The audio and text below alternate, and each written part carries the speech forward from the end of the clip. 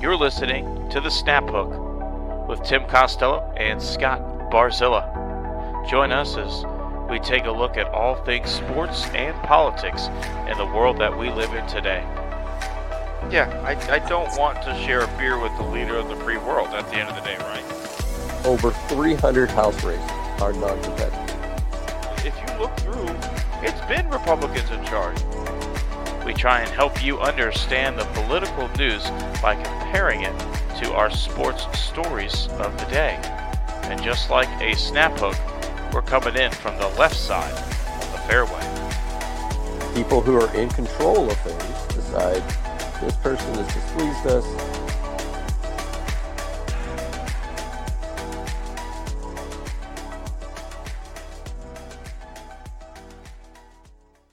But you were bringing up, Angel Hernandez umpires. I think this is a perfect opportunity for us to segue into sports. And for those of y'all that, are looking forward to our sports commentary, congratulations, you've made it. Best news that we've both heard the last couple of days, because we were talking about this last week.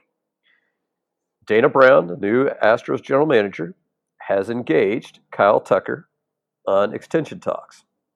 So, question here for both of us. How serious are you taking those talks? And, if there were an extension, what do you think it would look like?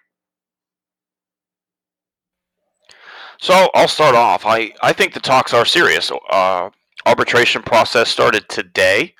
The Astros and Kyle Tucker are like $2.5 million apart. In terms of Kyle Tucker's asking 7.5, and the Astros are offering 5. I think that alone makes it a very serious negotiation coming up, because that's such a big gap. The odds are it's not going to go in Kyle Tucker's favor. If you look at the comps, someone with his comp in his years like Mookie Betts, who's making like $5.8 million this year, and so to then say, Mookie Betts was making 5.8 in that year of his career, putting up those numbers, right? So when you look at that, and that's typically how arbitration works, right? They look for similar comps. This player did something similar. He was compensated at this. That's what you should be. So looking at all those numbers, the odds are, at least in my opinion, that Kyle Tucker is going to end up pretty disappointed with the arbitration process. And I don't think you want to let someone who is a cornerstone of your franchise over the next 10 years possibly be upset with you and be frustrated. So, when that situation arises, it's time to take that conversation a little more seriously. So now when it comes time to talk about the numbers, I think Kyle's a $30 million a year guy. I really do. And so when you look at the typical length of a Jim Crane contract, since he's taken over the team, I think you have to throw Altuve out and Bregman out as outliers, because I think Bregman signed like an 8-year deal and Altuve signed a 10-year deal. But other than that, everything is 2, maybe 4. If you're really, really good, you get 6. And so I think when you look at Kyle's age and what he brings offensively, defensively, and as a base runner, I think the number should be around 6 for 180. That's where I kind of have him, as a $30 million a year guy for 6 years, which is kind of the max that it seems like Jim Crane is willing to give out. Where, I was thinking about this, and I remember last week you said 6 to 180. And so my number would be, jumping off that point, I would just alter it a little, and I would say, here's what we're going to do. You want $7.5 million this year, you got it. You win. And then we'll pay you the 6 years after this season. Now, what does that do for you? Well, that makes your 2023 payroll, a little lower, and probably, because I think Jordan's contract is going to escalate as time goes on. I was going to point out that Altuve's deal was a 5-year deal, because he's actually up after 2024. Bregman's was a little bit longer. But Bregman's kind of was structured. Bregman was young, though. Bregman was 22, 23 when he signed that deal, so you were buying out the arbitration. It's a little bit different because you were buying out all of the arbitration years for Bregman early on in his career before he he took a discount, right? He took it at $20 million a year early in his career to buy out that arbitration. Versus if Bregman goes through all those arbitration years, now he's a $30 million a year guy, and I don't think he signs as long of a deal.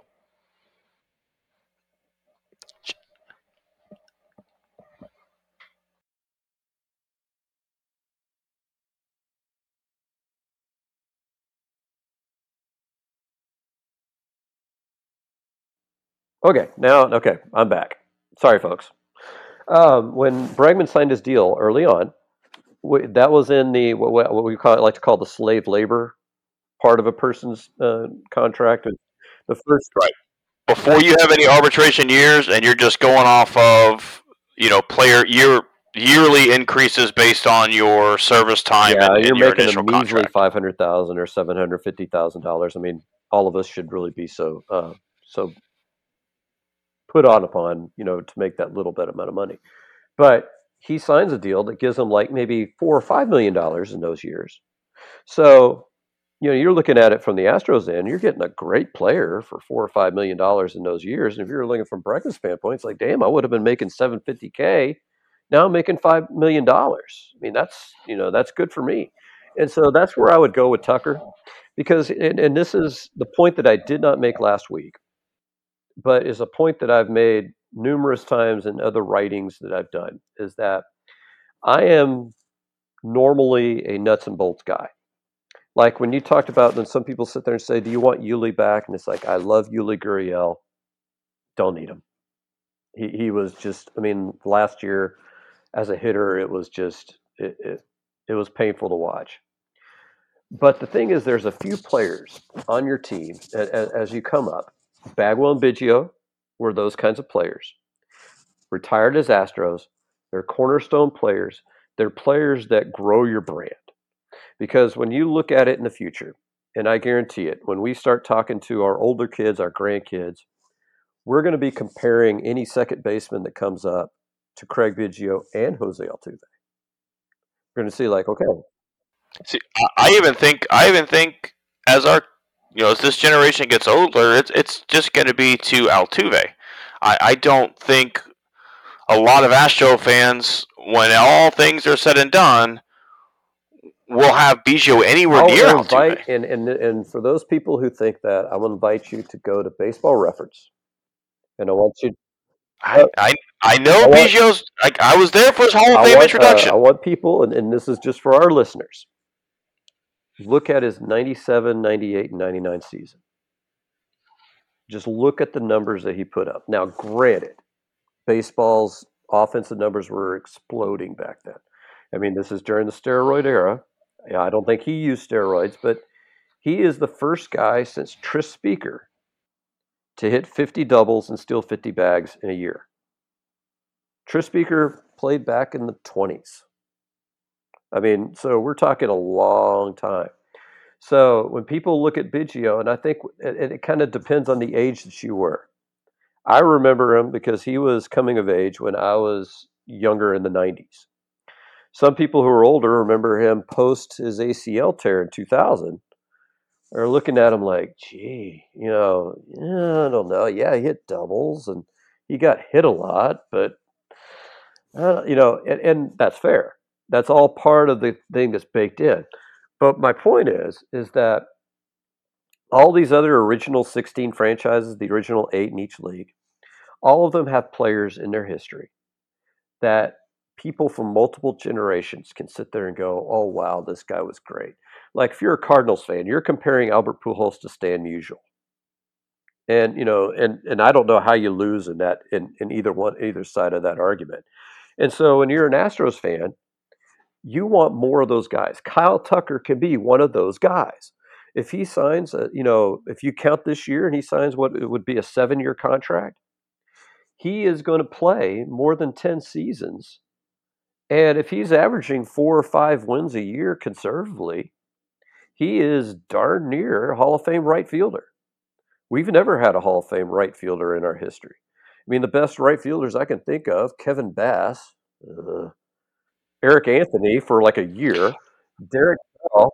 See, I feel like with the Astros, right field's been a position of, one, maybe two good years, and then you fall off. Because I think of like a Richard Hidalgo, who came out of nowhere, had a couple great seasons, signed a big contract, and then disappeared. I remember Derek Bell in the early days of the Killer Bees, had a couple real nice seasons, and then he hit a slump that he could never come out of. It's crazy, but I think at this point, when you're looking at best right fielders, it might be Yeah, and Berkman. that's yeah. I mean, And he wasn't even a full time right fielder. I mean, I but can't argue with that. I think it's tough. We've never really, as you said, we've never had a great right fielder. I think during the World Series run, Reddick played great baseball, but then again, look at him drop off the next year. We've just never, before Kyle Tucker, at least in my time period, maybe the Cesar Cedeños or the Toy Cannons out there played it differently, but I can't remember just a time where go ahead and pencil in right field every day and know it was going to dominate, because it hasn't been the case. It's been a revolving door for the most part. I mean, you can count Berkman out there, but that was a first baseman playing right field, center field, left field, everywhere but his actual position. And it's you're right. We don't have that cornerstone outfielder really, Of let course, this alone is right great. A field. great what ifs of Astros history, and it was the expansion draft where we had Hidalgo, and this was before actually his 2000 season. This was before he actually solidified himself. We had to choose between Richard Hidalgo and Bobby Abreu, and who did we choose? We chose Hidalgo, which if you want to base it on his 2000 season, I don't know if Abreu had any years that necessarily were as great as the quote unquote numbers that Hidalgo put up that year. But Yeah, Abreu was an on base machine. You know, eh, playing for the Phillies. one of the greatest home run derby performances I've ever seen in my life was Bobby Abreu. He was never the same hitter after that home run derby, but him in that Phillies jersey, I still remember him just hitting bomb after bomb You know after what? I want to bomb. say, I think home run derby, the golf equivalent. Have you ever found yourself like just lost for the 2 or 3 rounds after you play a scramble? I mean, to be completely honest with you, no, but I get like that's just because me personally, my role in the scramble is to typically carry the team. Again, not trying to brag or anything like that, but typically I'm the guy who hits fourth after three bad shots in front of you have happened, and it's my job to kind of save the team a little bit. But I do get the analogy there, that and almost like a long drive contest kind of thing, right? Where you're screwing up your swing Bryson DeChambeau style to hit it as far as you Yeah, possibly and I can. think there was one year my sister was the head volleyball coach at Clear Lake High School for a while. And so she used to run a tournament at Bay Oaks. And so the team that I was on was me and my three uncles, who at the time were probably the best one was maybe like a 25-30 handicap, the best one. So I'm there carrying my 8 at the time. I am the A, B, and C golfer with 3 Ds. And the funniest story is that pull up to the par three, which is uh no, we're on the Three? back nine, number 14. So like Okay. a little dog leg, a miniature dog leg par three, right? So my uncle, he hits a screamer that's about 2 inches off the ground. Pop! Hits those stone tee markers, bounces clear across the tee box, goes back and misses a plate glass window by an inch, bounces off the side of the pool, bounces back on the tee box. And I'm sitting there thinking of that homeowner. If his plate glass window had been broken, and he's sitting there thinking, I bought my house behind the hole. How in the hell? But that's kind of what. And so what am I doing that round? I mean, I know I've got to hit it out 250 minimum in the fairway. So I'm sitting there, I'm buckling my belt, doing all kinds of crap. And then, the next few rounds, I mean, I find my swing's all, jacked up, after that. Nowadays, I can't hit the ball barely 200 yards. So, I mean, that's not me. My job, on a scramble team is to be the first guy that knocks it in the fairway, that lets the long hitters, unbuckle their belt and go after it. But point is, yeah, home run derby, you kind of worry about that because I know Jordan's probably going to be going to be probably a fixture in that over the next several years. And you always worry about that. You worry about a guy because Jordan's, yeah, he's got tons of raw power, but he's a damn good hitter, and you don't want him to Yeah, lose whatever that is just so he can win some kind of mythical trophy that says I can hit home runs. I think Jordan might be particularly well suited for the home run derby because he has so much raw power that I think he could just take his regular batting practice hacks and be just fine and probably win the event. I think back when I was a kid, Garrett Anderson, when he was with the Angels, won a home run derby.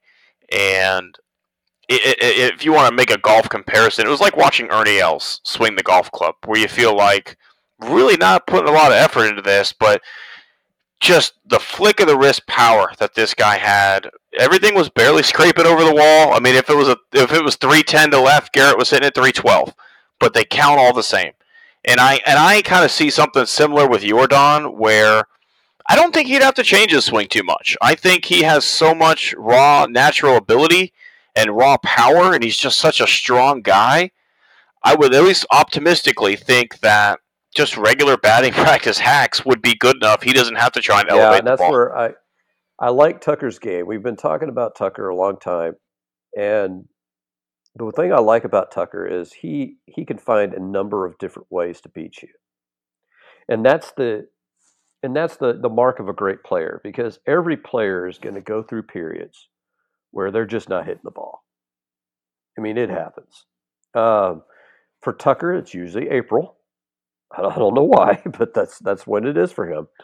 But can you impact the game in a positive way even when you're not hitting? That was the thing that I always loved about Bagwell, because Bagwell was a great fielding first baseman, underrated in a lot of ways. When he got on base, he was probably the best single base runner I've ever seen. Yeah, he was such a good base runner, such a He could smart cut a base runner. bag and just it was amazing. But the thing is that, and that's why I like guys like Tucker and why I want to pay guys like him, because the thing was with Jordan, if Jordan's not hitting, what is he doing? I do agree with you. He's a better left fielder than advertised. I mean, in particular, I think what we're going to see is teams are not going to run on him like they ran on him last year. But he's not Kyle Tucker as far as the best left fielder. The Kyle Tucker is a Gold Glove winner, which means theoretically he's the best defensive right fielder in baseball. If he's not hitting, he still will rob a homer a week, it feels like sometimes. And so you're not going to get that from Jordan. You're not going to, if he's not hitting, you're not getting what you paid for, versus with Tucker, you're not getting part of what you paid for, but he's still going to steal 30 bags. He's still going to play an elite level of defense for And you I as wonder well. about that. I wonder about teams and because everybody, and you've seen hitting charts, heat maps and things like that, where and I remember when the Astros signed Preston Wilson years ago. I don't know if you remember him, but Yeah, he was, after we lost the World Series, he was the big move that we made coming over from the and Colorado Rockies Papura, and yeah, stunk it Papura up. showed this map of the balls that he hit, and they would have been home runs in Minute Maid Park, and how many home runs he would have hit. One of the things I wonder about with Tucker is you got that short right field wall. So how many home runs does he steal in Minute Maid Park that he wouldn't in other ballparks with a taller fence? Because that's part of his game. Is part of his game is timing. A lot of times he's able to do it without jumping because he's got those long arms. He's fairly lanky, so he can just reach up, boom, gone. But he also times his jumps well, and so that's that's what it is. What it is, and so you have to wonder if you're a team that has like that high wall. So I'm going to shift gears. I'm going to ask two questions, and we can take these in any order. I was just looking up some scores during our break, The Houston Rockets, with a stellar defensive effort, lost to the Sacramento Kings by only 130 to 128. So they gave up only 130 points tonight. So a bit of an effort there. Eh, I guess the question would be, where are you with this team, and do you even care at this point? It's really sad because I think the James Harden years were some of my favorite times as a Rockets fan. And even though they didn't end up with the rings or the titles, Rockets basketball was must watch television on a nightly basis. I can't think of one full Rockets game that I've watched since we traded James Harden. And I've tried. I've tried. I have tried to find ways to be excited about the young rookies that we have. I've tried to find ways to be excited about Steven Silas, and I just can't do it. This team is it's an abomination right now, and I think John Wall was on. I can't remember the podcast the other day, but he talked about his time in Houston, and one of the things that he talked about was the time when he was told he was going to be coming off the bench and he wasn't going to be getting minutes because of Jaylee Green and Kevin Porter Jr. And he mentioned to those guys, if you acted the way that you do here for any other team in the league, you wouldn't get minutes. You wouldn't be on the court if you acted the way that you're acting. And so I just don't care anymore. And that's where I'm at, because I think the Rockets front office and ownership has shown they don't care. When you look at how James Harden was handled in Houston, he could do whatever he wanted as long as he showed up and put up numbers. I when I was at UH, one of the Rockets ball boys was in my class. And listening to him talk about nights at the strip club with James Harden and Dwight Howard, I mean, it sounded like a great time. Guys had fun out there. But they did that every night. Harden went out every single night. And then he balled. So we didn't really care. But now we have the same approach with these young guys. There's no discipline. There's no continuity. They don't play defense. And again, it seems like Tillman, where's Tillman? Doesn't care. And for that reason, I don't want to say I'm not a Rockets fan, because I'll always be a Rockets fan. I'll always root for the Rockets.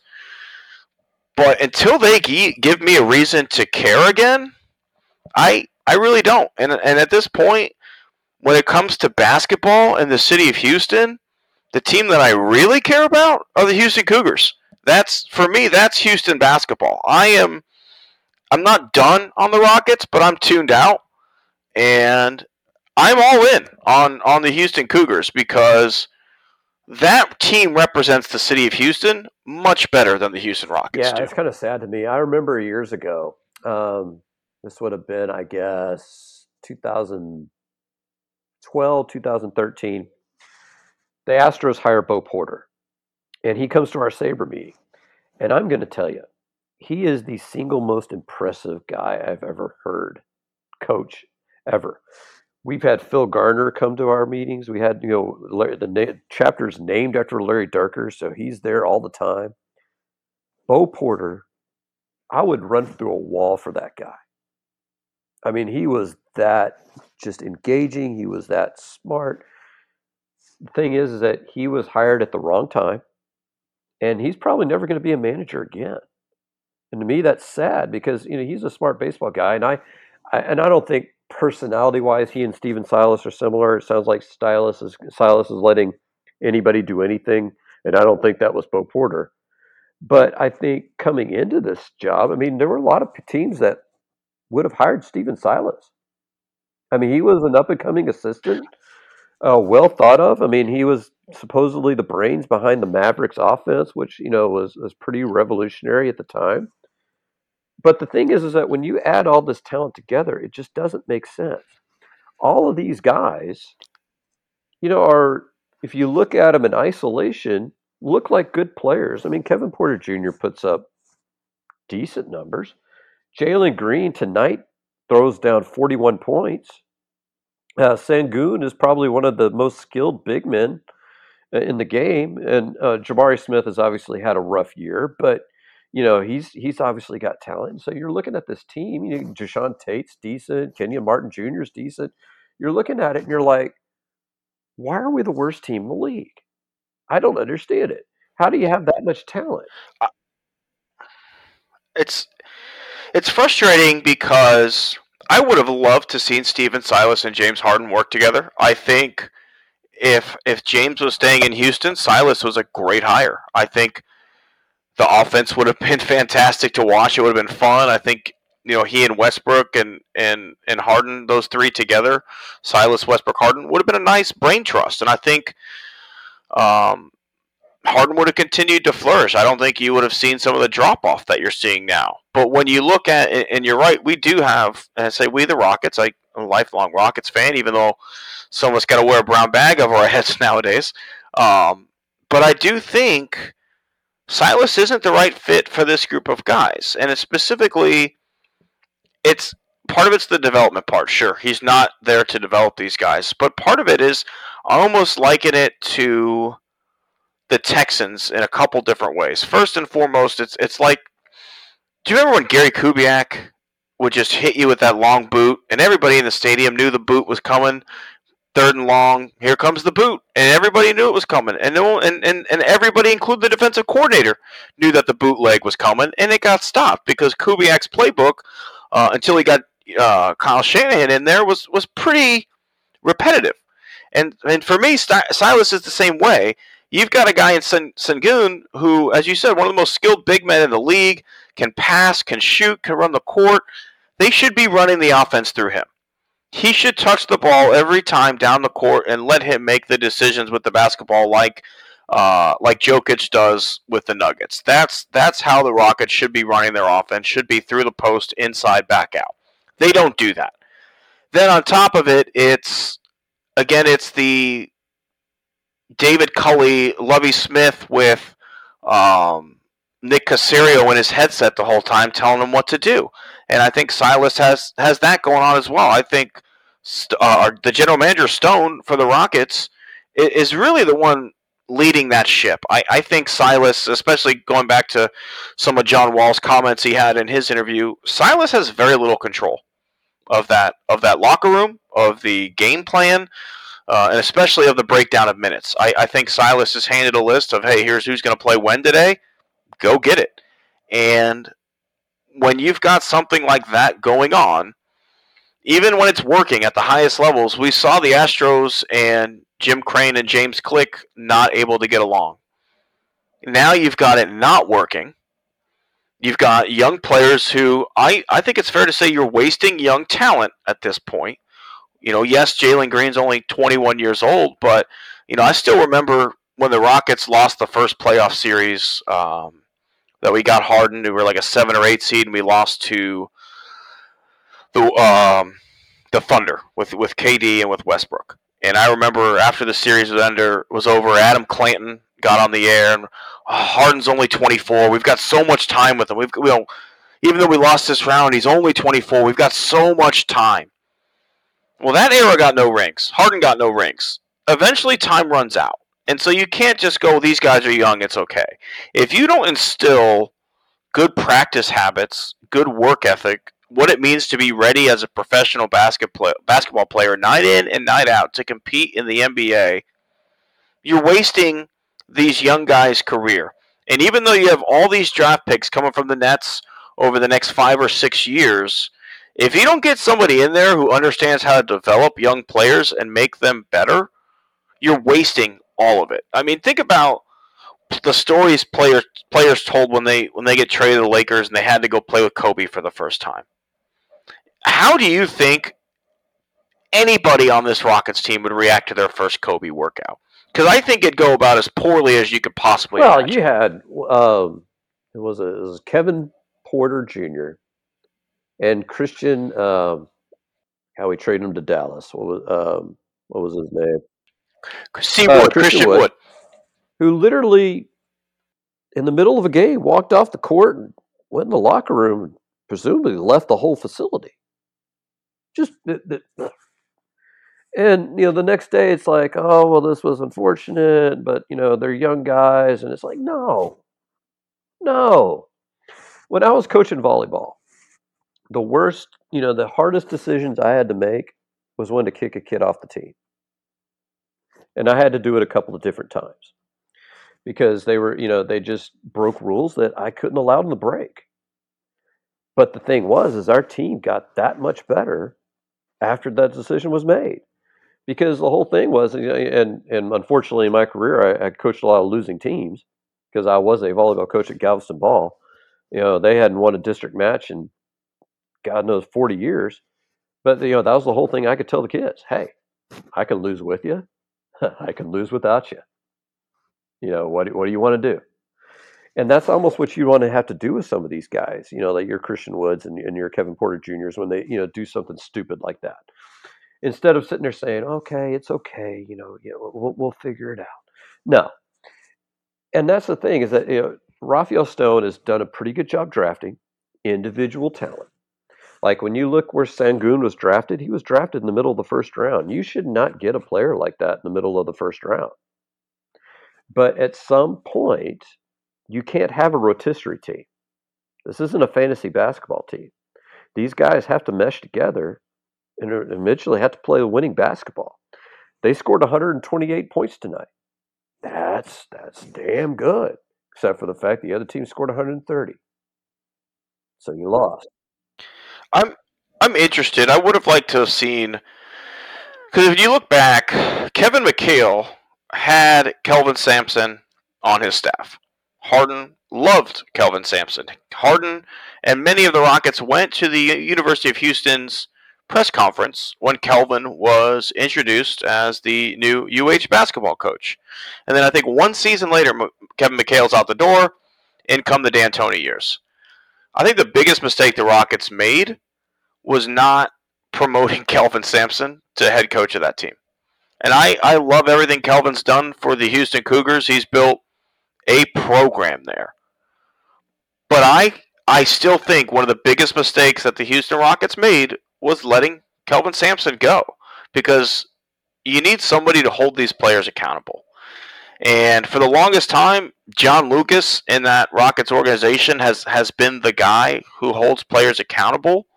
And I think when you have superstar talent, that works because the coach is more of he's a personality manager. He doesn't have to do as much to get their team ready because the players will hold themselves accountable because they are a superstar. That's what they do.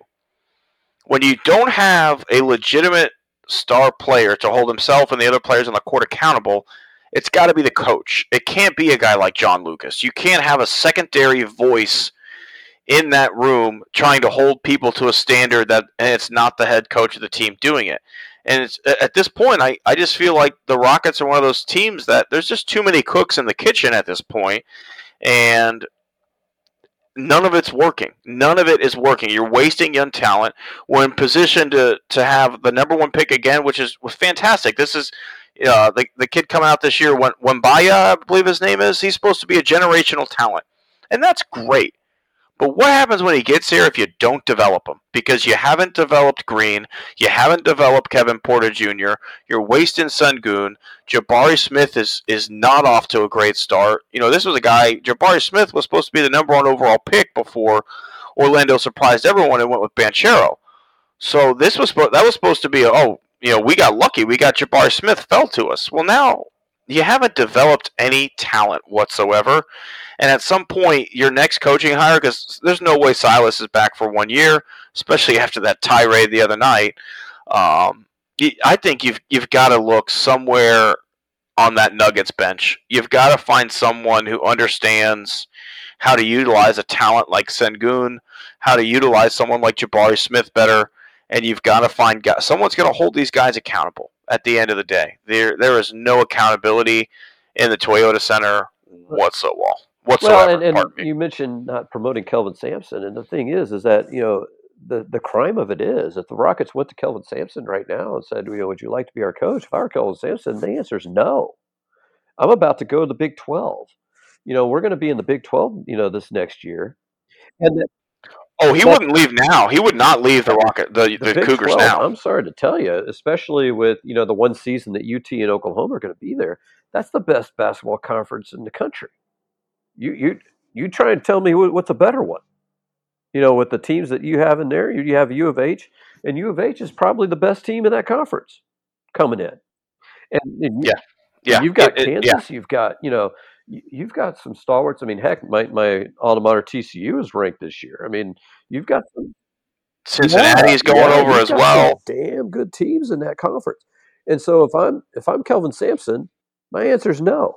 So now we can we can go with new assistants, but do we circle back to guys like Jeff Van Gundy, things like that? I mean, the thing is that you need somebody, and if you look at, there's a few games this year that John Lucas has been the head coach because Silas had COVID, his dad died, so he had a few games that he missed. Look at the Rockets' performance in those games.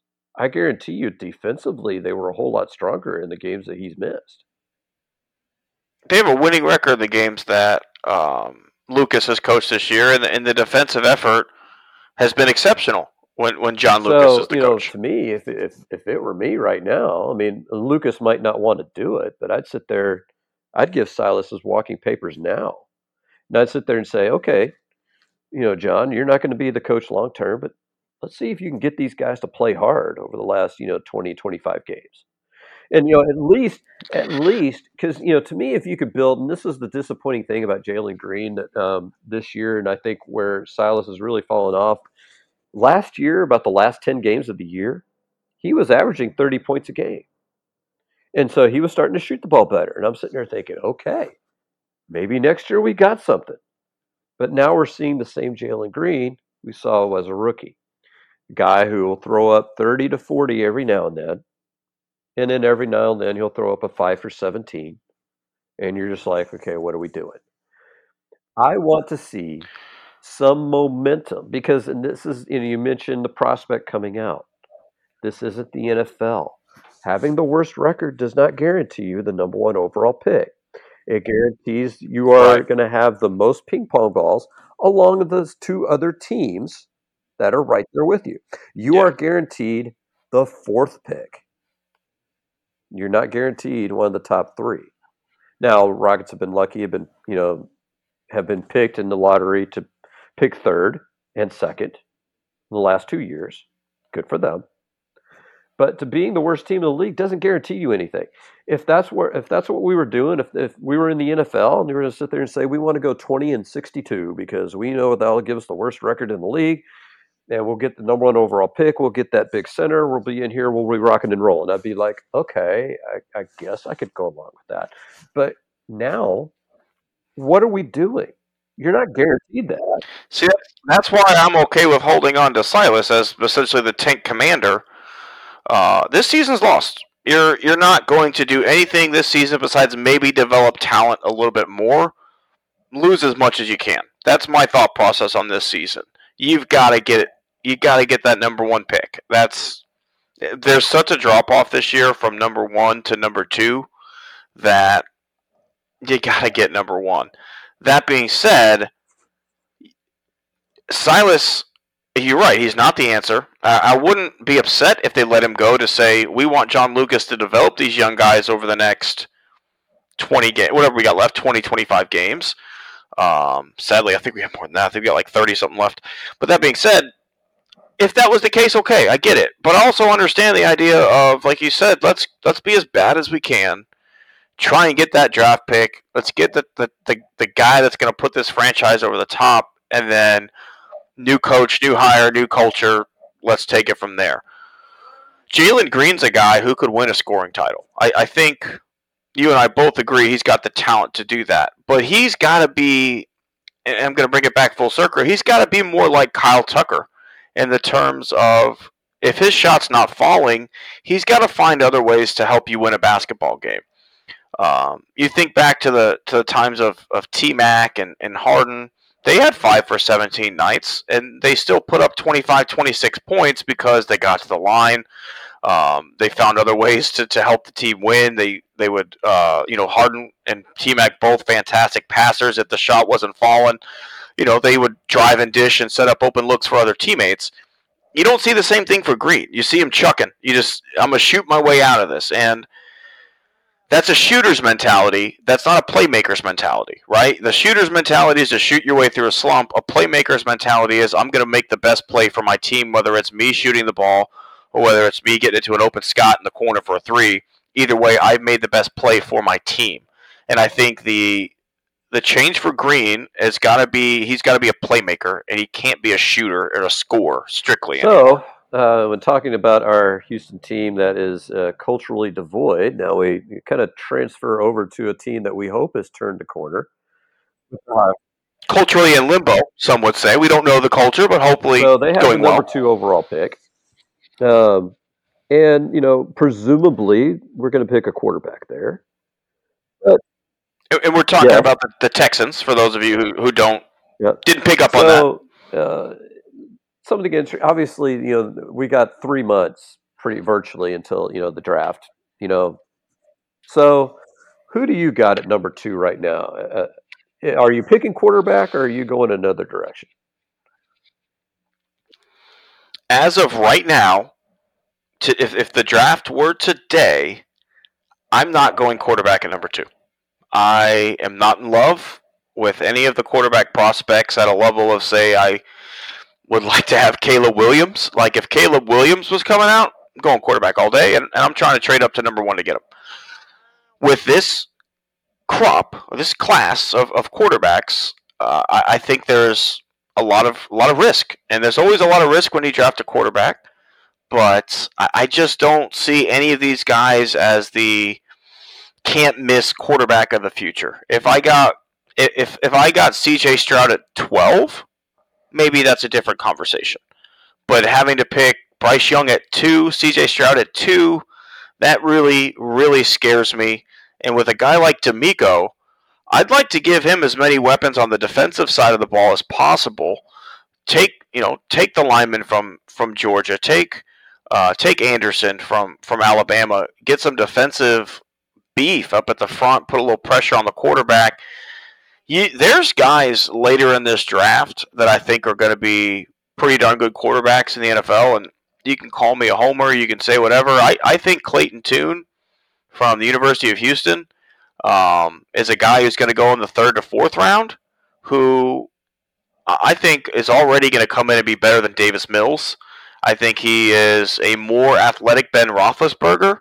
And if you're going to take a shot at a quarterback in your first year, I don't mind you drafting a 3rd or 4th round guy and then going to sign Jimmy Garoppolo, Geno Smith, Derek Carr, something of that nature to get through year 1. I mean, when Bill O'Brien first got to Houston, and say what you want about Bill O'Brien, his first however many years here until he made himself the GM, Texans were a relevant team. They were a good team. He went 9-7 with Ryan Fitzpatrick. He went 9-7 with a combination of Hoyer, Mallett, the kitchen sink, back to Hoyer. Then he finally made the decision to draft Deshaun Watson in 2017. But you can have a winning record in this league, and when you look at our division specifically, Titans are I don't know what we're going to get out of the Titans next year. Are they going to hand the reins over to Malik Willis? Is it going to be another year Ryan Tannehill? I don't know. The Jaguars, I think, are going to be the team to beat, but even still, they went 9-8 this year, 8-9. They've got a lot of work to do to be a dominant lock, and Indy's in quarterback hell. And if they hire Jeff Saturday, I have no worries about Indianapolis as a franchise beating us at all right now. So for those reasons specifically, I am in favor of passing on a quarterback in that first round. See if a guy like Clayton Tune can catch lightning in a bottle in the 3rd or 4th, and bringing in a seasoned veteran, a guy like Derek Carr, a guy like Jimmy Garoppolo, or even if Geno Smith is willing to leave Seattle, I think it would probably take more than a 1-year deal to get Geno. But somebody like that would be my pick. I could go along with that, but you mentioned Indianapolis was the magic word. Indianapolis has been in quarterback hell since Andrew Luck retired. They've tried a new guy every year. We went Philip Rivers. Maybe he can have one last year before he retires. Nope. We tried Carson Wentz. Maybe if he goes back to his old coach. Frank Reich was calling offensive plays when Carson Wentz was almost the MVP. Hey, maybe that can work.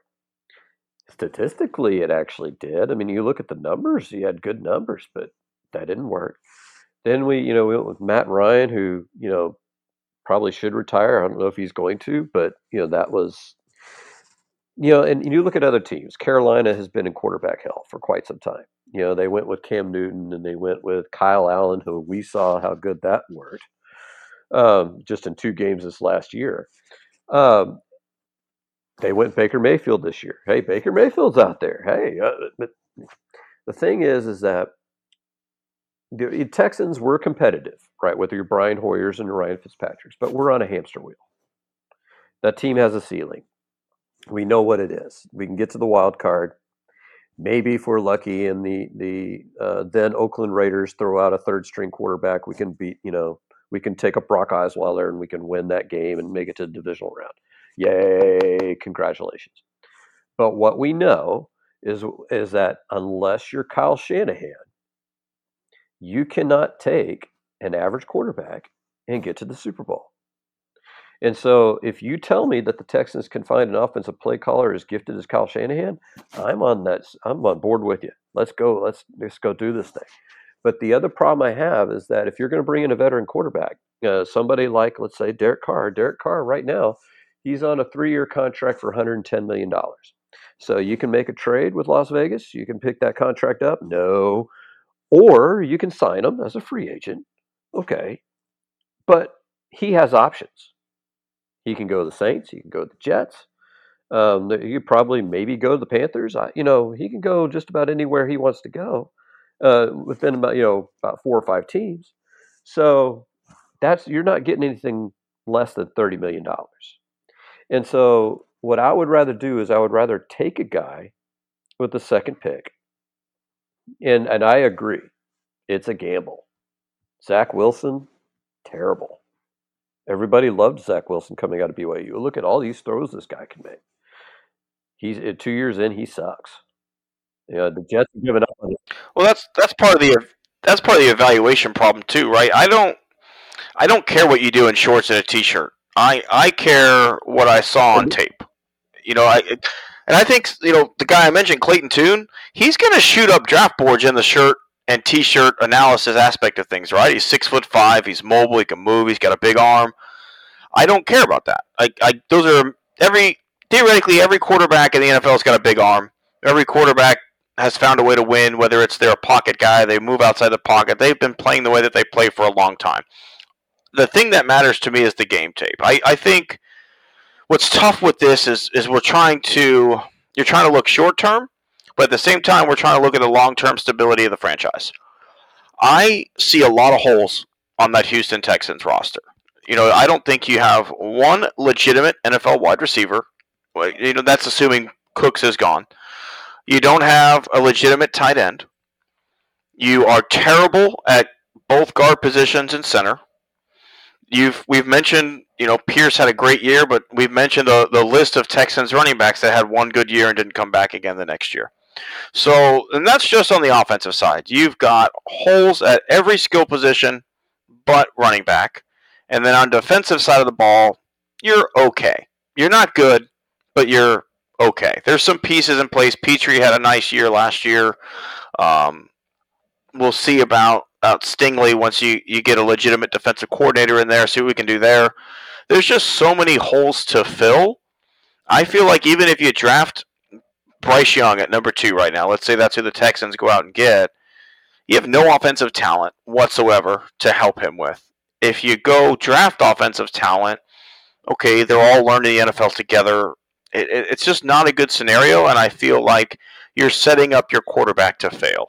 If you get a guy into a legitimate situation after you draft a bunch of skill players and defensive players this year, you get a 1-year quarterback, Now next year you go. Now you have some draft capital next year. You can move up if you want to go get your guy.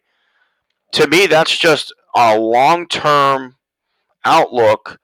That seems like not only the safer play, but the better play to be a contender faster. I think a good quarterback covers up a lot of holes, but even we saw with Deshaun Watson, um, up 24 nothing against the Kansas City Chiefs. A good quarterback can only plug so many holes. Eventually, the better team more likely is going to win. And so, even if the Texans somehow drafted the next Joe Montana, Tom Brady, whoever you think the GOAT is, let's say Bryce Young's Tom Brady, he still has no weapons next year. He still has an offensive line that's going to get him killed. He still has a defense that's probably going to give up 25 to 30 points a game as is right now without adding pieces to it. Yes, the Texans are great at tackle. The Texans are great at left or right tackle, but any kind of bull rush up the middle, you got no time. And so I just feel like you're really not setting your quarterback up for success if that's who you go with in the I second think pick right now. to counter that, I would sit there and say this, and I did a couple of articles on Battle Red blog, basically looking at potential cap casualties that we have on the roster right now. On the defensive side, you can very easily cut almost $20 million and not cut anybody good. Boom. If you want to sit there and say, let's say goodbye to Jerry Hughes because he's 35, Jerry Hughes was a pretty good player this year. That's another $5 million. That's 25 million.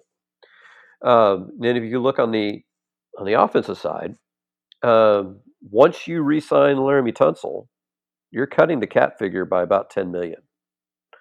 So we're talking conservatively, they can add 30 million spending money to that cap, right?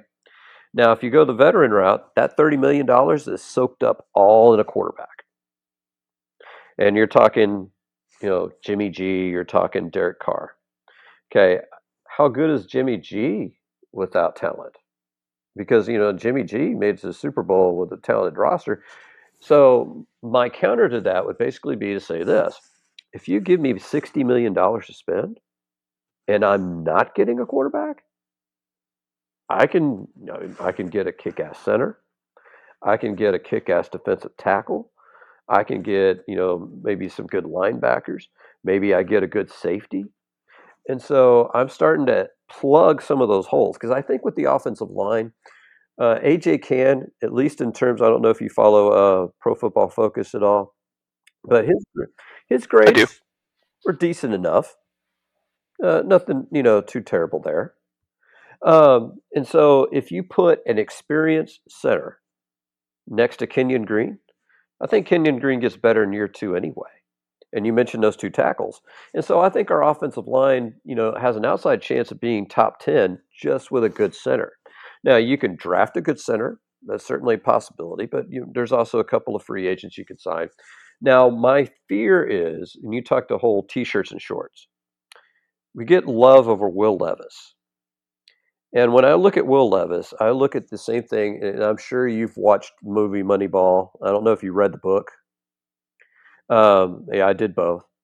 And I remember, early on, Billy Bean is talking to the scouts, and the scouts are talking about this guy in the minors. Oh, he recognizes the curveball. And Billy Bean's like, why is he still swinging at it? Well, if you gave him 500 at bats, he'd figure it out. Really? To me, college numbers don't necessarily translate to the NFL, and we've learned this over the years. I mean, Ryan Leaf and others. But what I can tell you is a guy that didn't play good in college is probably not going to play good in the NFL. And when you look at Will Levis' numbers, you're like, wow. Let's say he has these exact numbers in Houston. That's not getting you to a Super Bowl.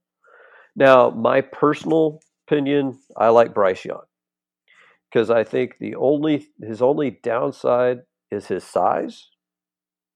And there is a question of whether or not, is he going to be durable? Well, he's been durable so far. And the other thing I look at with Bryce Young is that his Alabama team was not good. That was probably the least talented Alabama offense that they've had in years. offensive line wise, receiver wise this year. I mean, he had guys like John Mechie last year when he won the Heisman Trophy, but he didn't have a whole lot of talent there. And basically, the Bill O'Brien offense reared its ugly head there in Alabama because basically it's like for 3 quarters we're going to try to run the football and fail, and in the fourth quarter, okay, Bryce Young save us, and he was able to do it in almost every game except for Tennessee and for LSU. But he was able to do it the rest of the time. Texas should have beaten them, but here comes Bryce Young to the rescue. We're going to make some plays. Bada bing, bada boom, we win. What worries me about C.J. Stroud, and I watched that Georgia game. That was great tape. If that's the only tape you got on C.J. Stroud, man, sign me up. But the problem with C.J. Stroud is that every week they walked out, they had more talent than any team they were facing except for Georgia. I mean, he has the best receiver in college football, not coming out for the draft this year, Marvin Harrison Jr., best receiver in college football. He had the best receiver last year who mysteriously didn't play, and you still have people mocking him in the first round. He has 2 tackles that are probably first round picks. And yet, he lost to Michigan somehow. Hell, my Horned Frogs beat Michigan. I mean, what are we doing? But C.J. Stroud, at least, he's putting up numbers. I mean, Will Levis, he's like 23 touchdowns, 12 interceptions or something like that. And you're like, really? And that's Yeah, Will Levis is shorts and t-shirts, but also he's just that prototypical size, arm strength that scouts love. And I think a guy like Josh Allen has made drafting someone like Will Levis a much easier thing to do. When to me, he's more like Jake Locker than he is Josh Allen. Jake Locker was a guy who had all the immeasurables, arm strength out the wazoo, was mobile, could do all that stuff, was pretty darn good in college, but just not quite fast enough. He's, a little bit bigger, a little bit more mature Johnny Manziel, right? Where the guys that you outrun in college are now just lighting you up in the NFL, and that decision making isn't as good. So, to me, Will Levis is a non-starter for the Texans. The thing that just the size is what scares me with Bryce Young, because I still remember when RG3 came out, and there was a lot of that debate at 1 and 2 whether it was going to be Luck then RG3 or RG3 then Luck, and to me, from the beginning, I thought RG3 was too small, too skinny, and you saw what happened in that career. It just, if you're going to sink that kind of draft capital into a quarterback, if you don't hit, it sets your franchise back 5 years. That's the thing that hurts. Is I would say that you got to look at the style of play there, because Robert Griffin III was a running quarterback. And so, I put him in the same box as Lamar Jackson, Kyler Murray, who have both had serious injuries. Kyler Murray is probably going to come back maybe midseason next year with the ACL tear.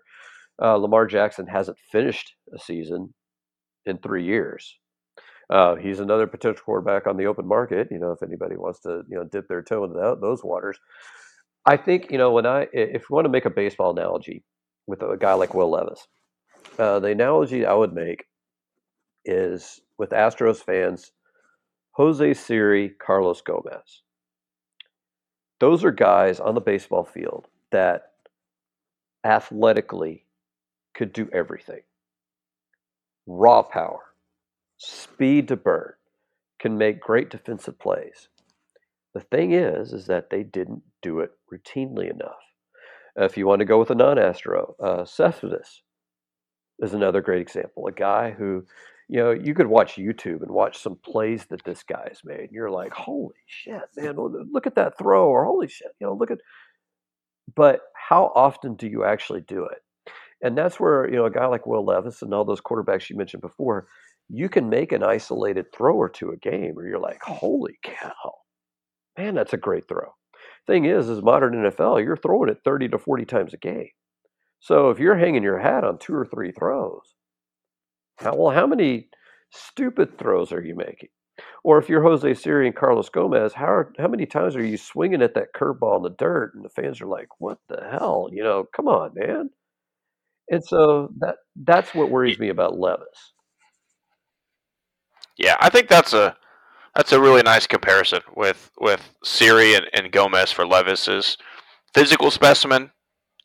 He's got all the measurables that you could ask for in terms of a quarterback, but quarterback's that one position where the immeasurables are almost as important, if not more important, um, than the things that you can measure on tape and on paper. You think back to draft day. Why did anybody come to his birthday party? Kind of thing from the old Kevin Costner movie. There's so many other things. There's even the old story of Jamarcus Russell, how they taped $100 bill inside the playbook, and hey, do you have any questions? Any questions about the playbook? And everybody would say, hey, I found $100 bill in there. What was up with that? Jamarcus Russell? No, I'm good. Playbook looked fine. And so they knew right then and there he didn't read the playbook. And so that's another guy, right, who had, I still remember the ESPN Sports Center footage of this guy throwing 40 yards from sitting flat on the ground, 60 yards from his knees, 80 yards standing up. That's great. How many games did Jamarcus Russell win in the NFL? Because I think it was less than 10 in his I don't know if career. he played 10. Uh, I mean, I think he won like 6 and 10 one year. One year he played a full year season and won like 6 and 10. But that being said, that was a number 1 overall pick in the draft. Missing that pick set the Raiders back till they got Derek Carr, right? And they had a good 8 years of between Jamarcus Russell and Terrell Pryor and all the other guys that they ran out there at quarterback until they got Derek Carr in the building. If you miss that pick at quarterback, I think the Arizona Cardinals are the only team that managed to survive that because they took a first round quarterback 2 years in a row when they missed on Rosen, and then they immediately picked Kyler Murray number 1 overall the next year. That's a scenario like, what if the Texans don't like Bryce Young and they're picking 1 overall next year? Do you take Caleb Williams, or do you? That's what's tough for me is I rate Caleb Williams so high that I'm willing to roll the dice this year on a veteran in hopes that maybe I get that guy next year. And maybe that's the wrong way to look at it, but I just think he is heads and tails better than every prospect in this draft this year. Where I'm at right now is number 1, I'm a Bryce Young guy. And what I'll say is if Bryce Young is there at 2, I'm taking him. That's where I'm at. I am not trading up with the Bears to have a pick that we should have had if we had run things properly. I'm not giving the Bears any draft capital to sit there and say, here, we're going to take the guy that we wanted to do before. And if you grade CJ Stroud as even, maybe, but here's the difference.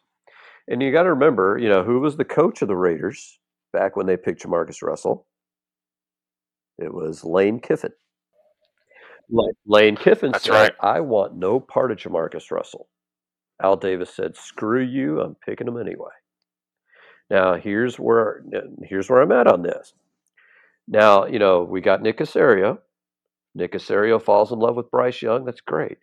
But if D'Amico Ryans and whoever he picks as his offensive coordinator says, you know what, he's not it. Trust your coaching staff. You hired him. You paid him a 6-year contract. He knows football players about as well as anybody, and he knows defense about as well as anybody. If he sits there and says, you know what, I can dominate on defense with Jalen Carter, I'd be like, okay, yeah, okay, I'll go along with that. Or, man, if I had Will Anderson on the outside, rushing the quarterback, man, look what I could do with this defense in 1 year. If he honestly, you evaluate it and you come to the conclusion that Bryce Young isn't it, don't take him just because the people want you to take him. Don't give him. Don't give him to me because I want him. I'm not a football guy. But if you decide that Bryce Young, you think everybody in the room thinks this guy's the best quarterback prospect in this draft, if he's on the board, I take him because You don't know what next year's going to hold. So let's say you draft Jalen Carter or Will Anderson. What happens if you go 8-9, 9-8? You got two first. You got two first Yeah, round picks though. That's the only thing I think in our back pocket that we have. And let me just phrase it this way: if Caleb Williams was available this year, and you had Caleb Williams, Bryce Young, or C.J. Stroud to choose from, are you still a Bryce Young guy, or are you taking Oh Caleb no, I'm Williams? taking Caleb Williams. I watched him in the Cotton Bowl.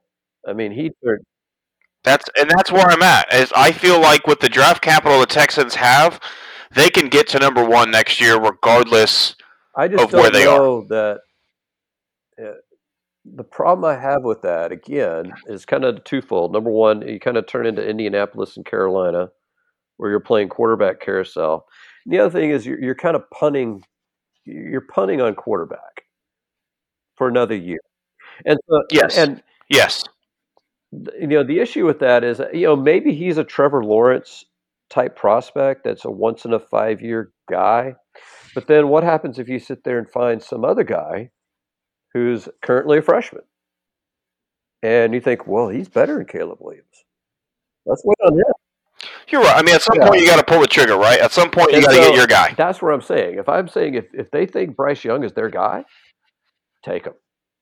And At the end of the day, Scott, if D'Amico comes out, and I'm with you, if D'Amico comes out and says he's a Texan, he's got what we're looking for, that's who we're going to go get, I'm going to trust D'Amico Ryans because he's shown me everything I want to see from a leader of this organization. If D'Amico comes out and says, I believe this guy can take us to the promised land, I'm with you.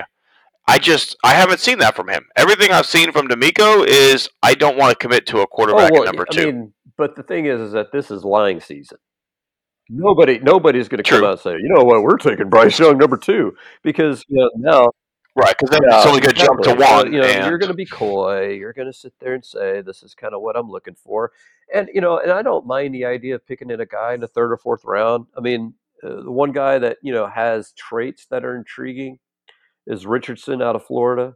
Problem is that he's probably going to be a first round pick.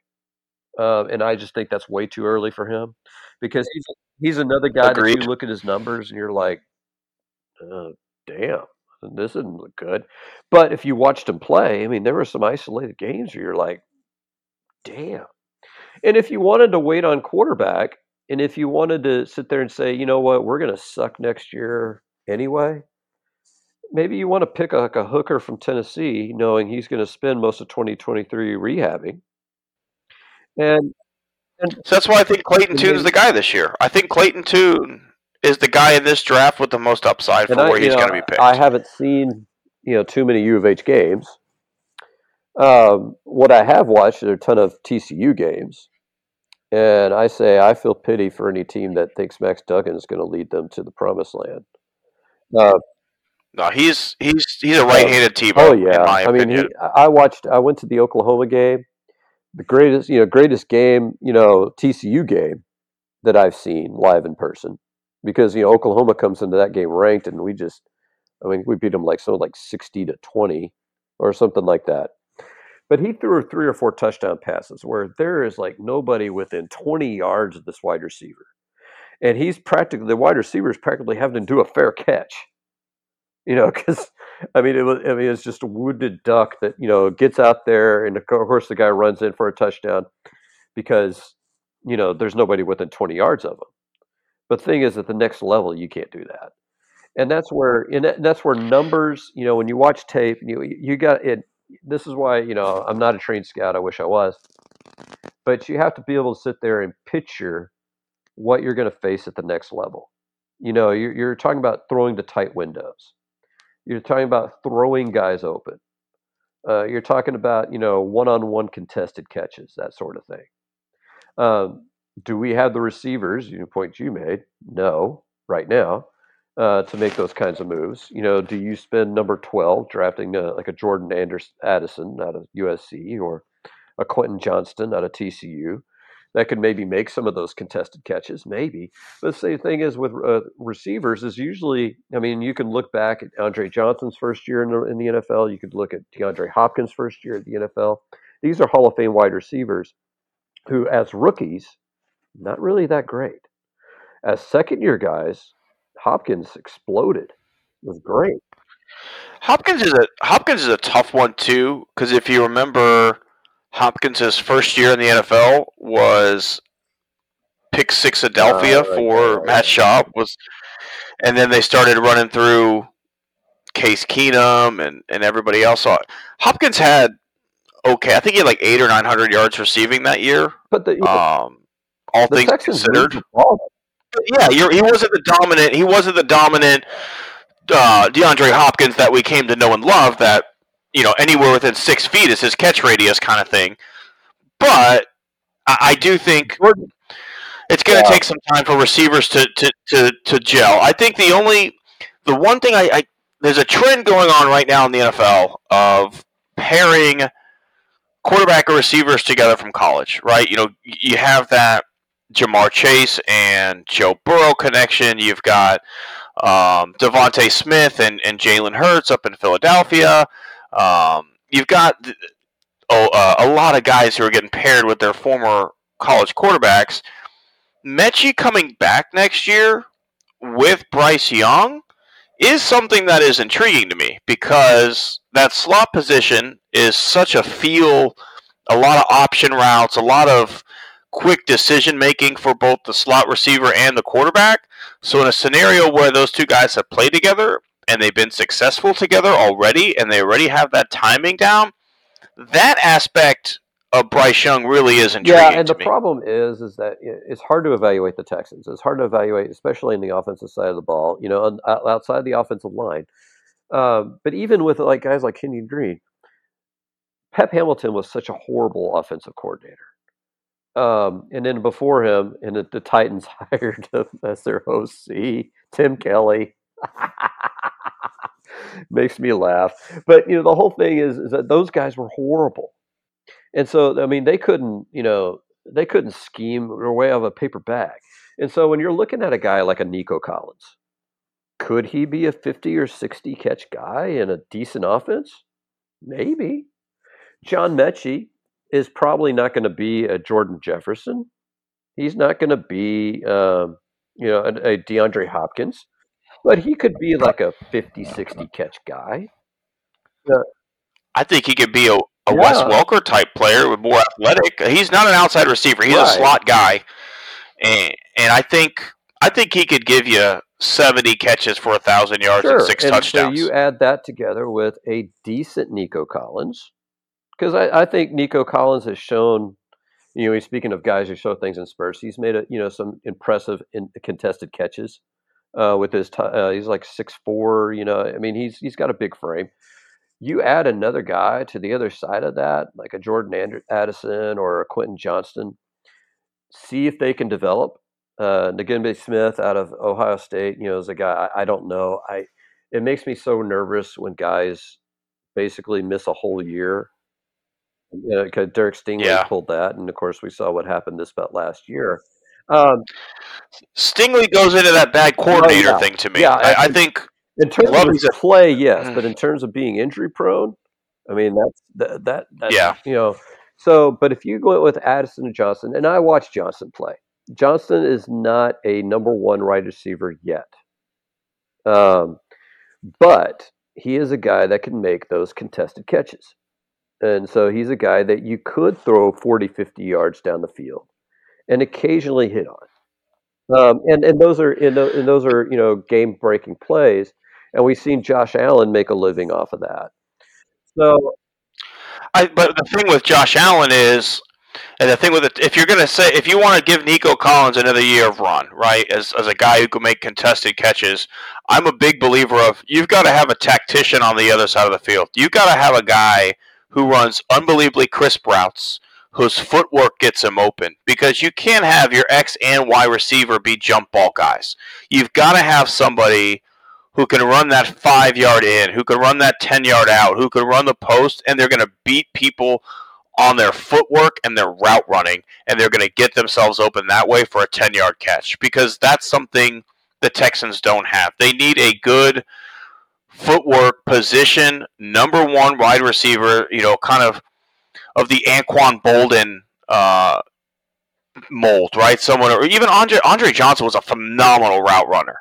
Andre Johnson didn't catch a ton of deep balls. Andre Johnson caught a lot of 10-yard hitches and a lot of crossing routes over the middle because he was phenomenal off the break, and then he had excellent speed. Once he did get past you, he was Yeah, the blowing by problem you. that you have right now is that Nico Collins really isn't a speed guy. And so if you go out and you draft, a guy who runs like a 4.5 or 4.6, you gotta, Mechie's not a burner. He's a slot guy. He's probably going to run maybe a 4.4 or 4.5. I can't remember what his combine time. Um, so Nico Collins might not be it. Eventually, you might have to get the number one wide receiver in his spot, and then get a deep threat. Now, Jordan Addison might be a better wide receiver one than Johnston, early on. Uh, I mean, I'd have to watch more tape of him because I watched plenty of Johnston. I didn't watch too much UC football. Now, I know he had Caleb Williams throwing to him. I watched them torch the hell out of Tulane in the Cotton Bowl until, their coach decided not to have Caleb Williams throw the ball anymore for whatever reason. So maybe Addison's a better fit there. I'm willing to look at that, but the problem is that you need two things. You need that tactician, like you said, but you also need a burner. You need somebody who can take the top off the defense. And that's something that Nico Collins Yeah, doesn't do either. So, and to me, that's why Nico Collins essentially is a wasted roster spot. I don't at this point in his career, even though he's had the quarterbacks that he's had, whatever you want to say about him, what he does, what's his best attribute after 2 years in the NFL is he's going to go catch some jump balls, right? That's his best attribute, is to go up and make a contested catch.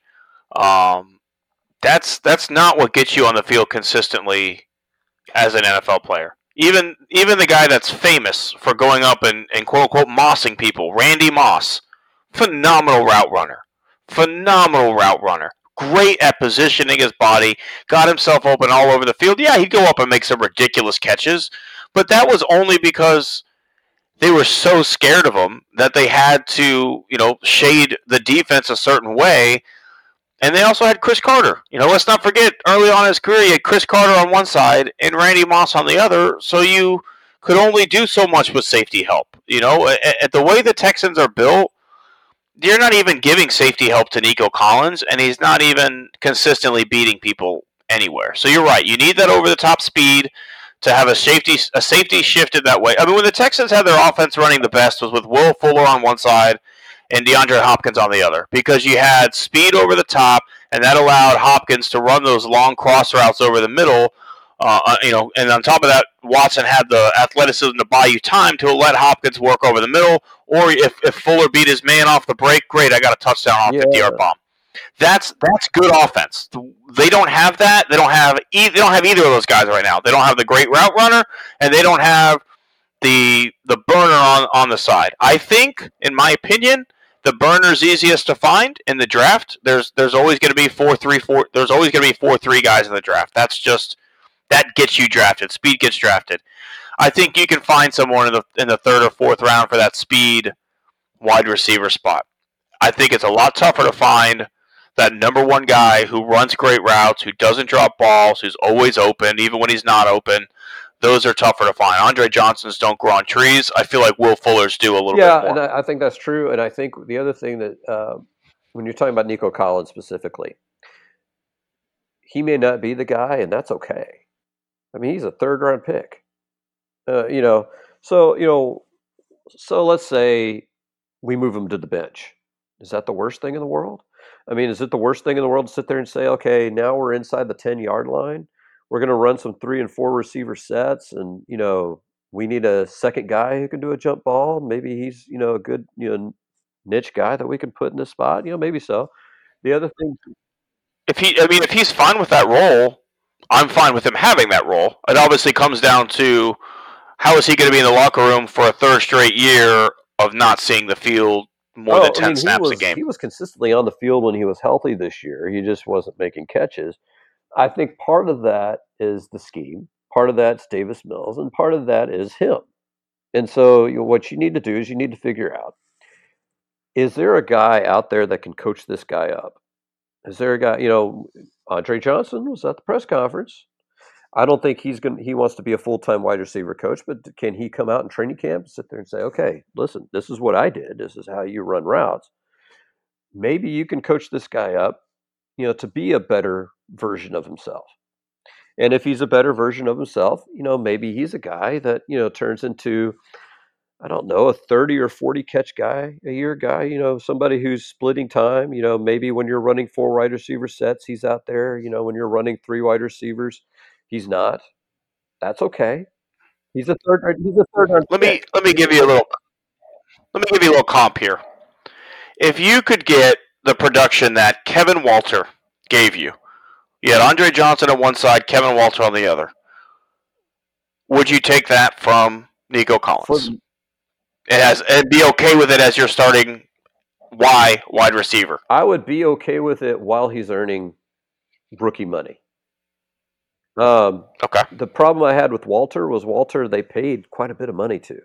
The other thing with Walter too, It's because he was a good blocker, Scott. yeah, it's tough, smart, and dependable. But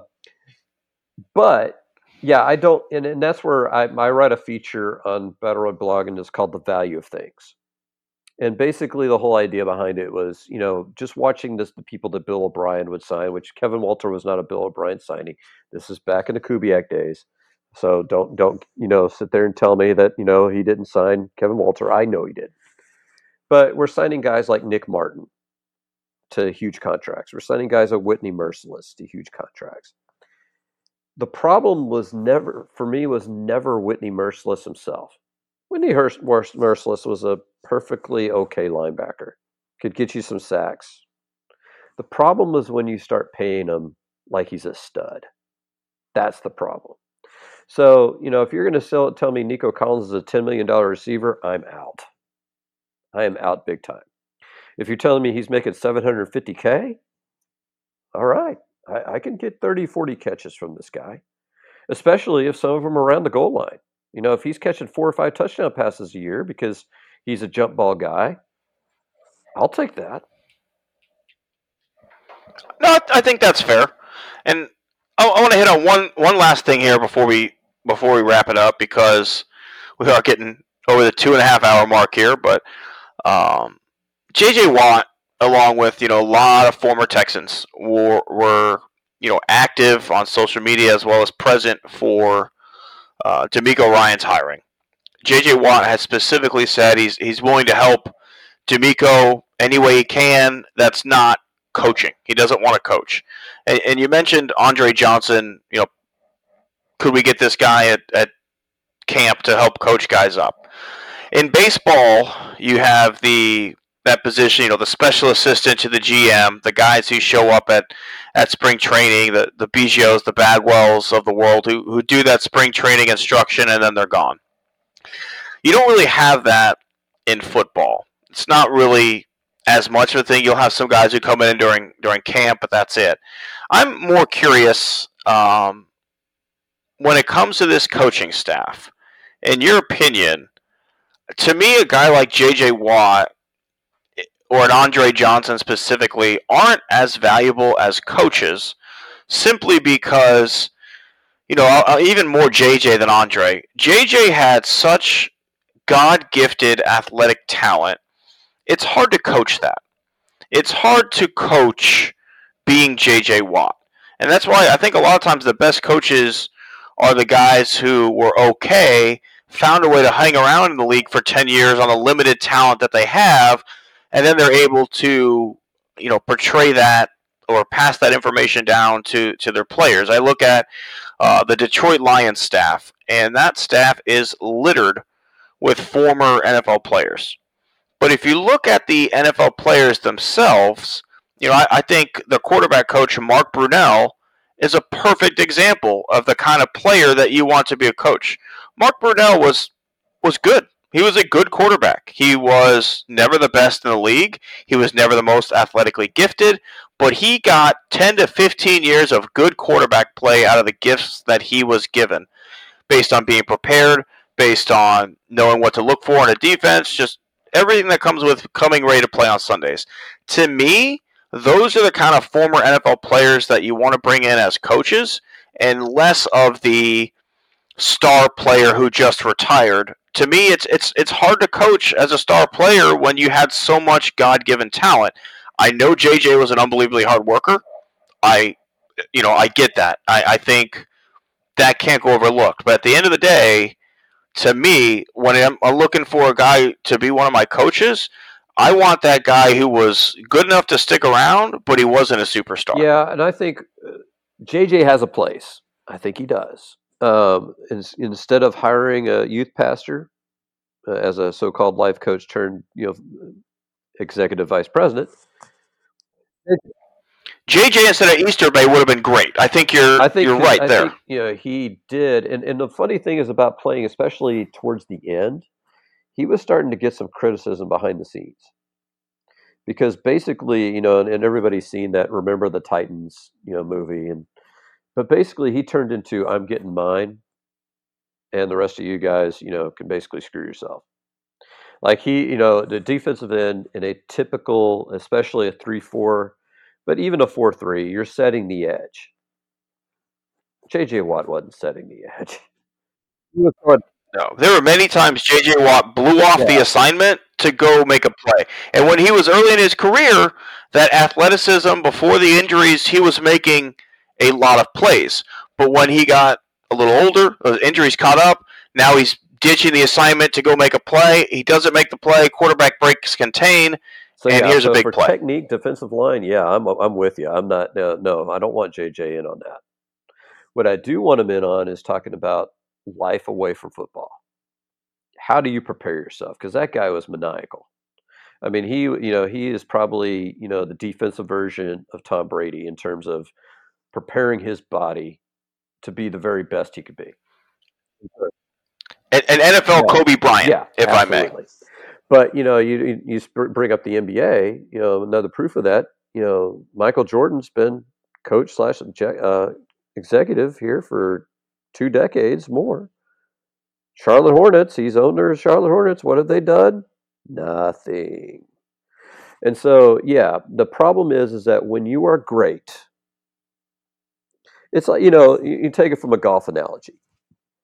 If I just naturally pick up a club and I'm hitting it 320 down the fairway, and I do that without any instruction whatsoever, I've just, gifted that way.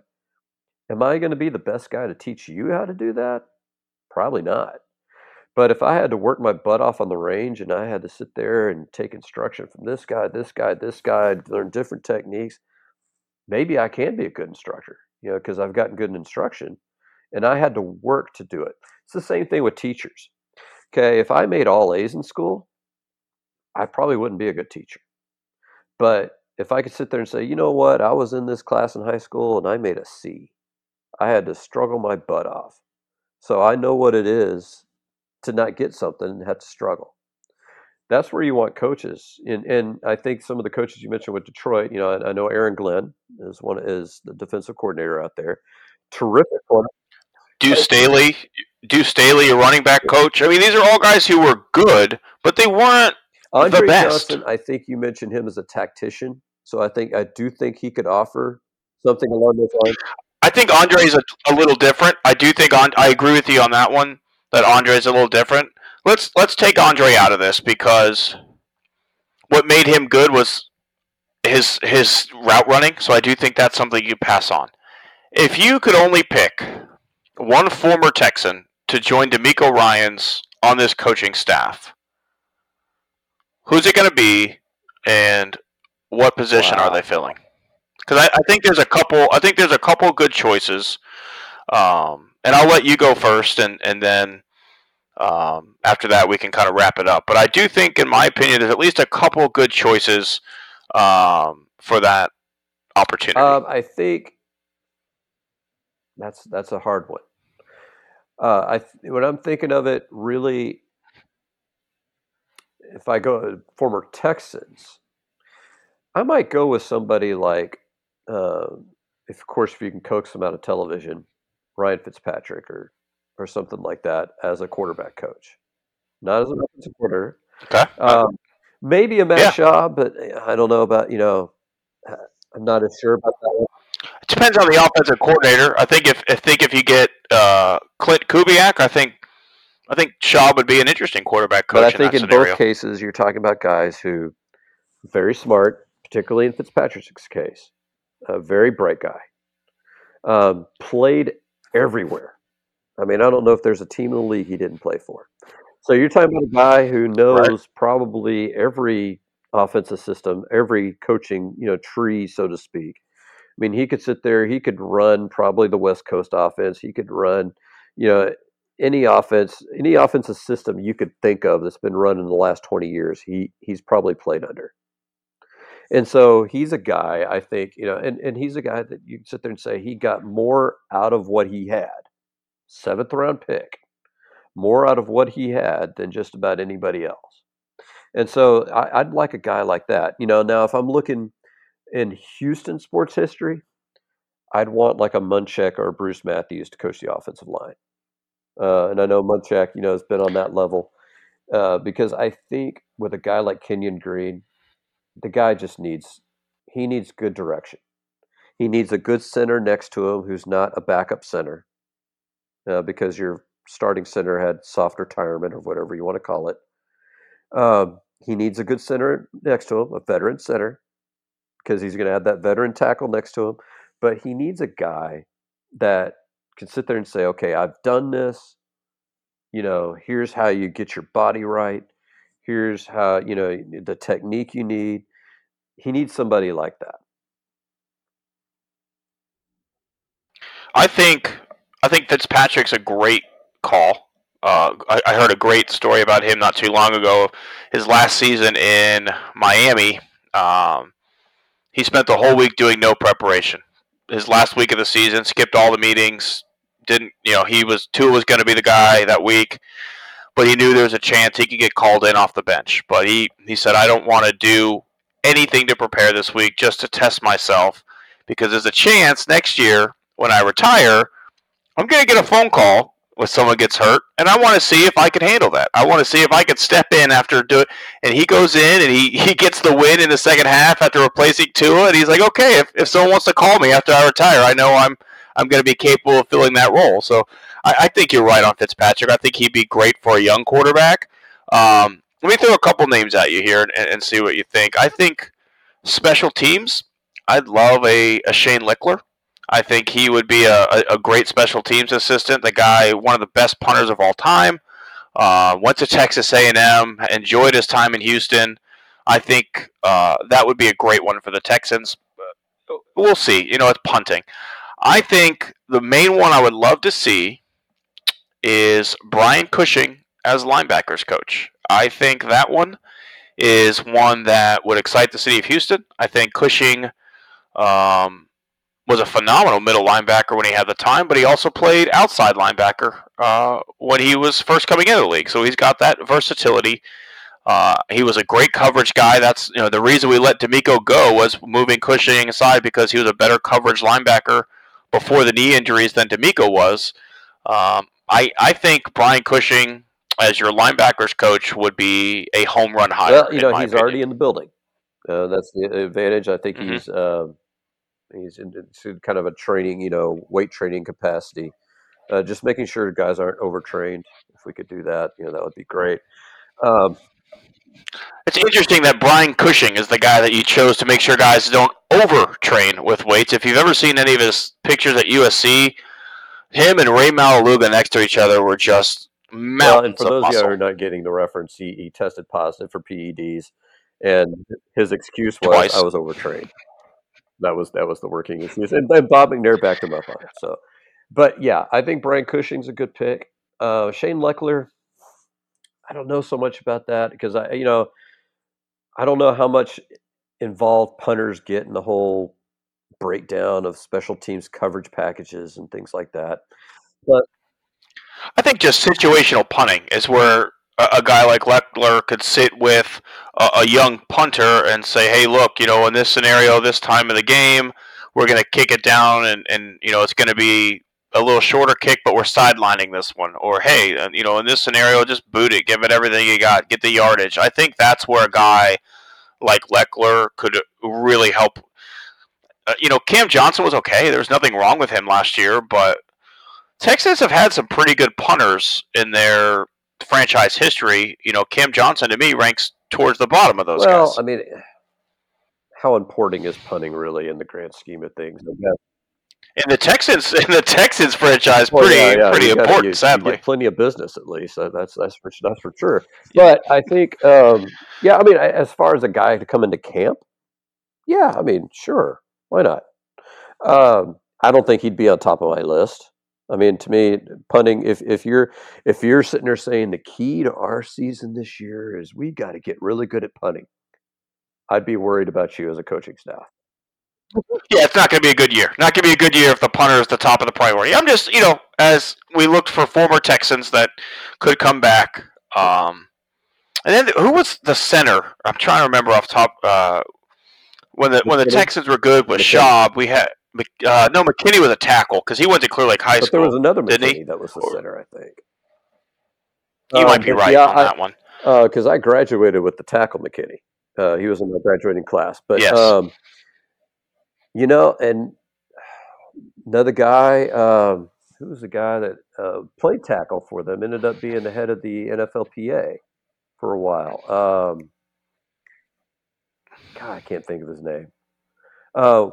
You have Wade Davis. Um, Wade he's on Davis would be a good 6'10", one. so he's definitely in town. I mean, he fills in every now and then. I would love, and that's where, to me, the offensive line, they have had some really awful. Yeah, there you Chris go. There you Myers. go. Chris Myers is the They've name. had some awful offensive line coaches. I mean, since Kubiak left, Bill O'Brien didn't hire a single good one.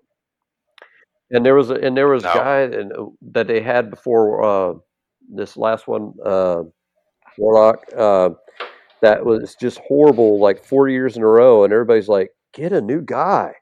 You're terrible." But and that's where I kind of push back on the whole we have a sucky offensive line. I think we've had sucky schemes. I think we've had sucky coaching. I don't think we've had a sucky offensive line. I think your center was a backup center and was terrible. PFF graded dead ass last. Okay, let's replace him. Yeah. But I think if you got Kenyon Green some coaching, Can wasn't horrible. You got your two tackles. I mean, those tackles. I mean, and I don't know that I think combined gave up less than 5 sacks this year. Which, if you look at tackle tandems around the league, that is unbelievably good. Unbelievable. Yeah, tackle play was And fantastic for the and Texans, I and think that's you're dead on right about the pressure in the middle. That's because Kenyon Green, they had to practically platoon him with Justin McCray because he could not pass block. He could not pass block. Was a good run blocker. So to me, if you can be a good run blocker, if you're physical enough to be a good run blocker, you should be able to pass protect. I mean, yeah, so that's a absolutely. technique thing. That's a coaching thing. That's a what are we asking you to do thing. And I think the best thing that we heard from D'Amico Ryans was the fact that he sat there and said, I am going to put players in position where they could succeed. And he mentioned Derek Stingley specifically. I'm going to put him in positions where he can make plays. And that's the thing. And any good coach will tell you at any level. I mean, if I'm going to sit there, with my junior high team, and I've got all these scrawny players, and I'm sitting there going to go, I'm going to run power football. Yeah, good luck with that. Um, the thing Right. is, you look at your players, you sit there and say, what are they good at? Let's do that. And I would rather, you mentioned the Gary Kubiak bootleg, but for a while, nobody was stopping it. So to me, it's like, I'm going to keep doing this until you stop it. And so I want this Yeah. team, offensively, defensively, sit there and say, this is who we are. This is what we're going to do. Stop it. We dare you. We did. I I love it. mean, the problem was I love in the it. Bill O'Brien era, it was like, okay, what's the defense going to do against us this week? Bullshit. If you want to run the football, you have a mentality that we're going to run the football, and that's what we're going to do. I don't care what the defense does. Stack 8-9 in the box. Who cares? We're just going to hit you in the mouth. We're going to run the football. That's the attitude you got to have. If you're going to sit there and say, we're going to throw it around the yard, okay, great. Put in 5 defensive backs, 6 defensive backs. I don't care. That's what we're going to do. We're going to throw it around the yard. You're going to have to beat us. But you got to pick whatever you do best, and you got to do that. And that's what I liked about the Kubiak offense. Kubiak offense, a lot of people complained about how simple it was, how repetitive it was. It was effective. With the balance of his tenure, it was effective. So it was effective when we had the lead and we're running the ball well. I think, when you had to throw from behind, that's when the Kubiak offense really showed its flaws. But as long as you could run the ball, you could work that offense because Matt Schaub sold the handoff better than almost anybody in the NFL. Matt Schaub, before the Liz Frank injury, was one of the better quarterbacks off the boot that you're ever going to find. Well, the thing is like you're sitting there saying, we're behind and we have to throw the football. Tell me an offense at any level that says, you know what we want to do? We want to get down 31-10 and have to throw the football. I mean, what's offense is going to look good then? No, but if you put, Kansas City's offense on the field down 21 points, they're still in it, right? Like they still feel like they got a shot versus if you put the Texans down 21 points at, 2010 Texans team, the best that they'd ever been. You put them down 2 touchdowns, 14 points in the second half. Did they have the firepower on offense to throw their way back in the game? And I think the answer was no, because even when the Texans were built at their best, they had one legitimate wide receiver in Andre Johnson. The number 2 pass catcher on that offense was the tight end. And then the number 3 option was your halfback out of the backfield. So that team, that offensive scheme, yes, it was good 85% of the time. And I think most, we've seen the similar scheme updated a little bit with the 49ers, and I think that's a better version of it. I think where Kubiak got to once he started working with Kyle Shanahan, because we saw that offense work just fine with the Broncos on the way to the Super Bowl. I think with the right, and also too, Schaub wasn't Manning. Who knows what happens if Gary Kubiak doesn't say, no, Schaub's my guy, I don't want Peyton Manning, and Peyton comes to Houston instead of going to Denver, because that was a real possibility for a little bit there. And I think if you go back to like those 2009, 2010 Texans, I think you'd actually be surprised if you look back at some of those games, because I think 2010 in particular, that defense, and I think if that season, I remember in particular, was just a huge comedy of errors on defense. That was the game where Jacksonville wins on a Hail Mary. That was 09. 09 was the year that was a comedy of errors on defense, where that was Arians' first year. He put up huge numbers. Schaub put up huge numbers, and then just ridiculous stuff kept happening on defense. There was a game against Washington.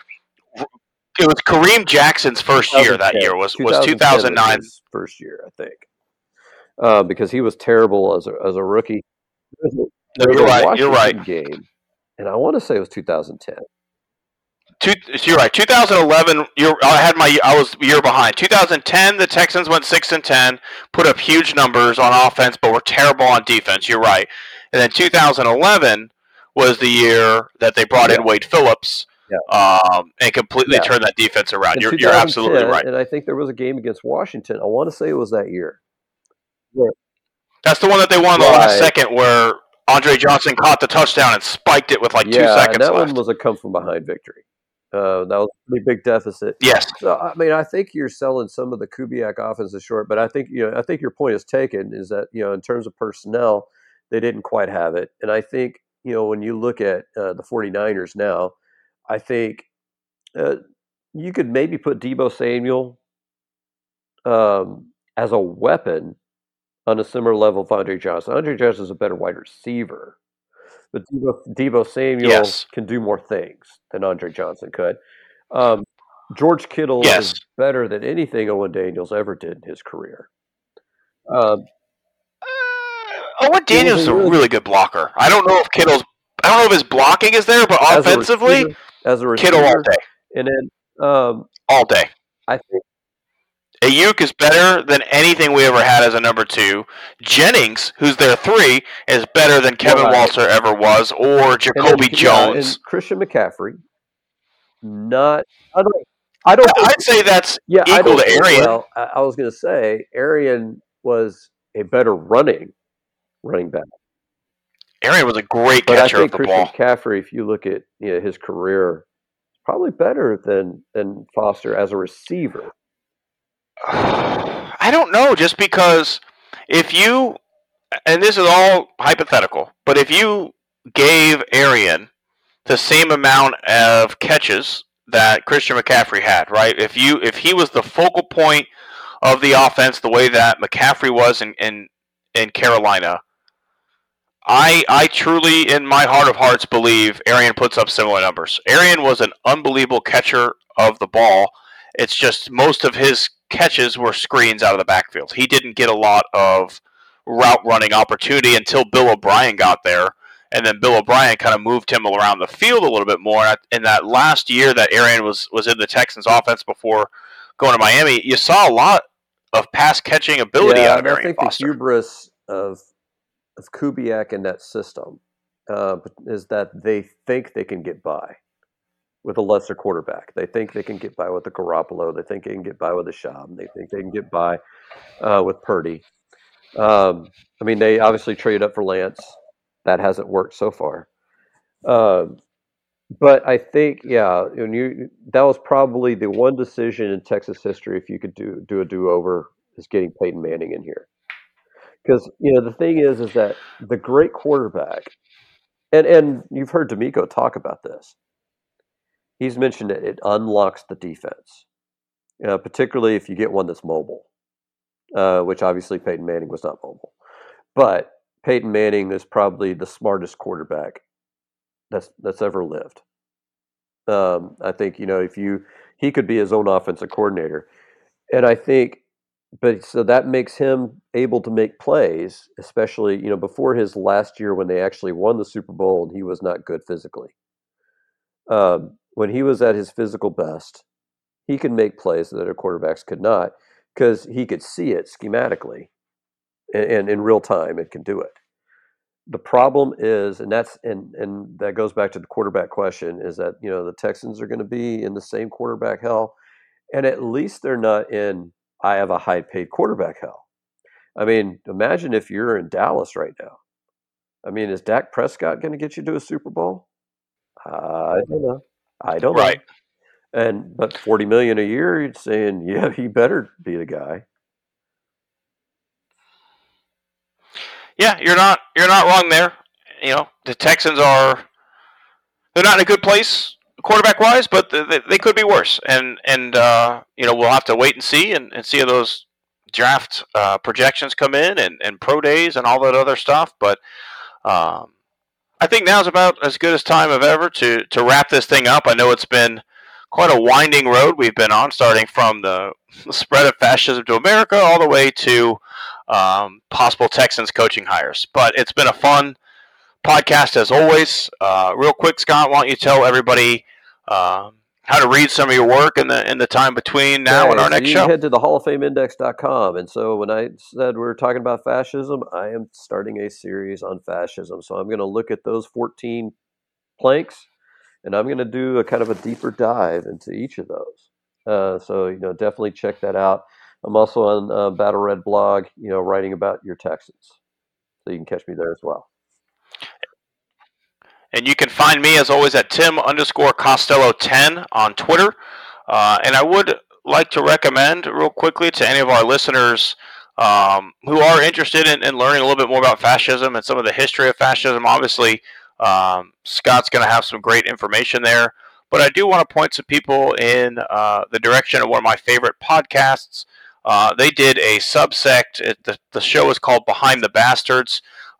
They actually have a special series called Behind the Insurrections, and it is mostly about right-wing insurrections that were successful in a lot of different countries that led to fascism. So there's one on the Munich Beer Hall Putsch with Adolf Hitler. There's one on the rise of the black shirts in Italy. And there's actually a fantastic episode on Gabriel D'Annunzio, who was what some consider the first true fascist, as he took a group of World War I veterans and just occupied an island on his own, even though the Italian government asked him to leave. He said no thank you.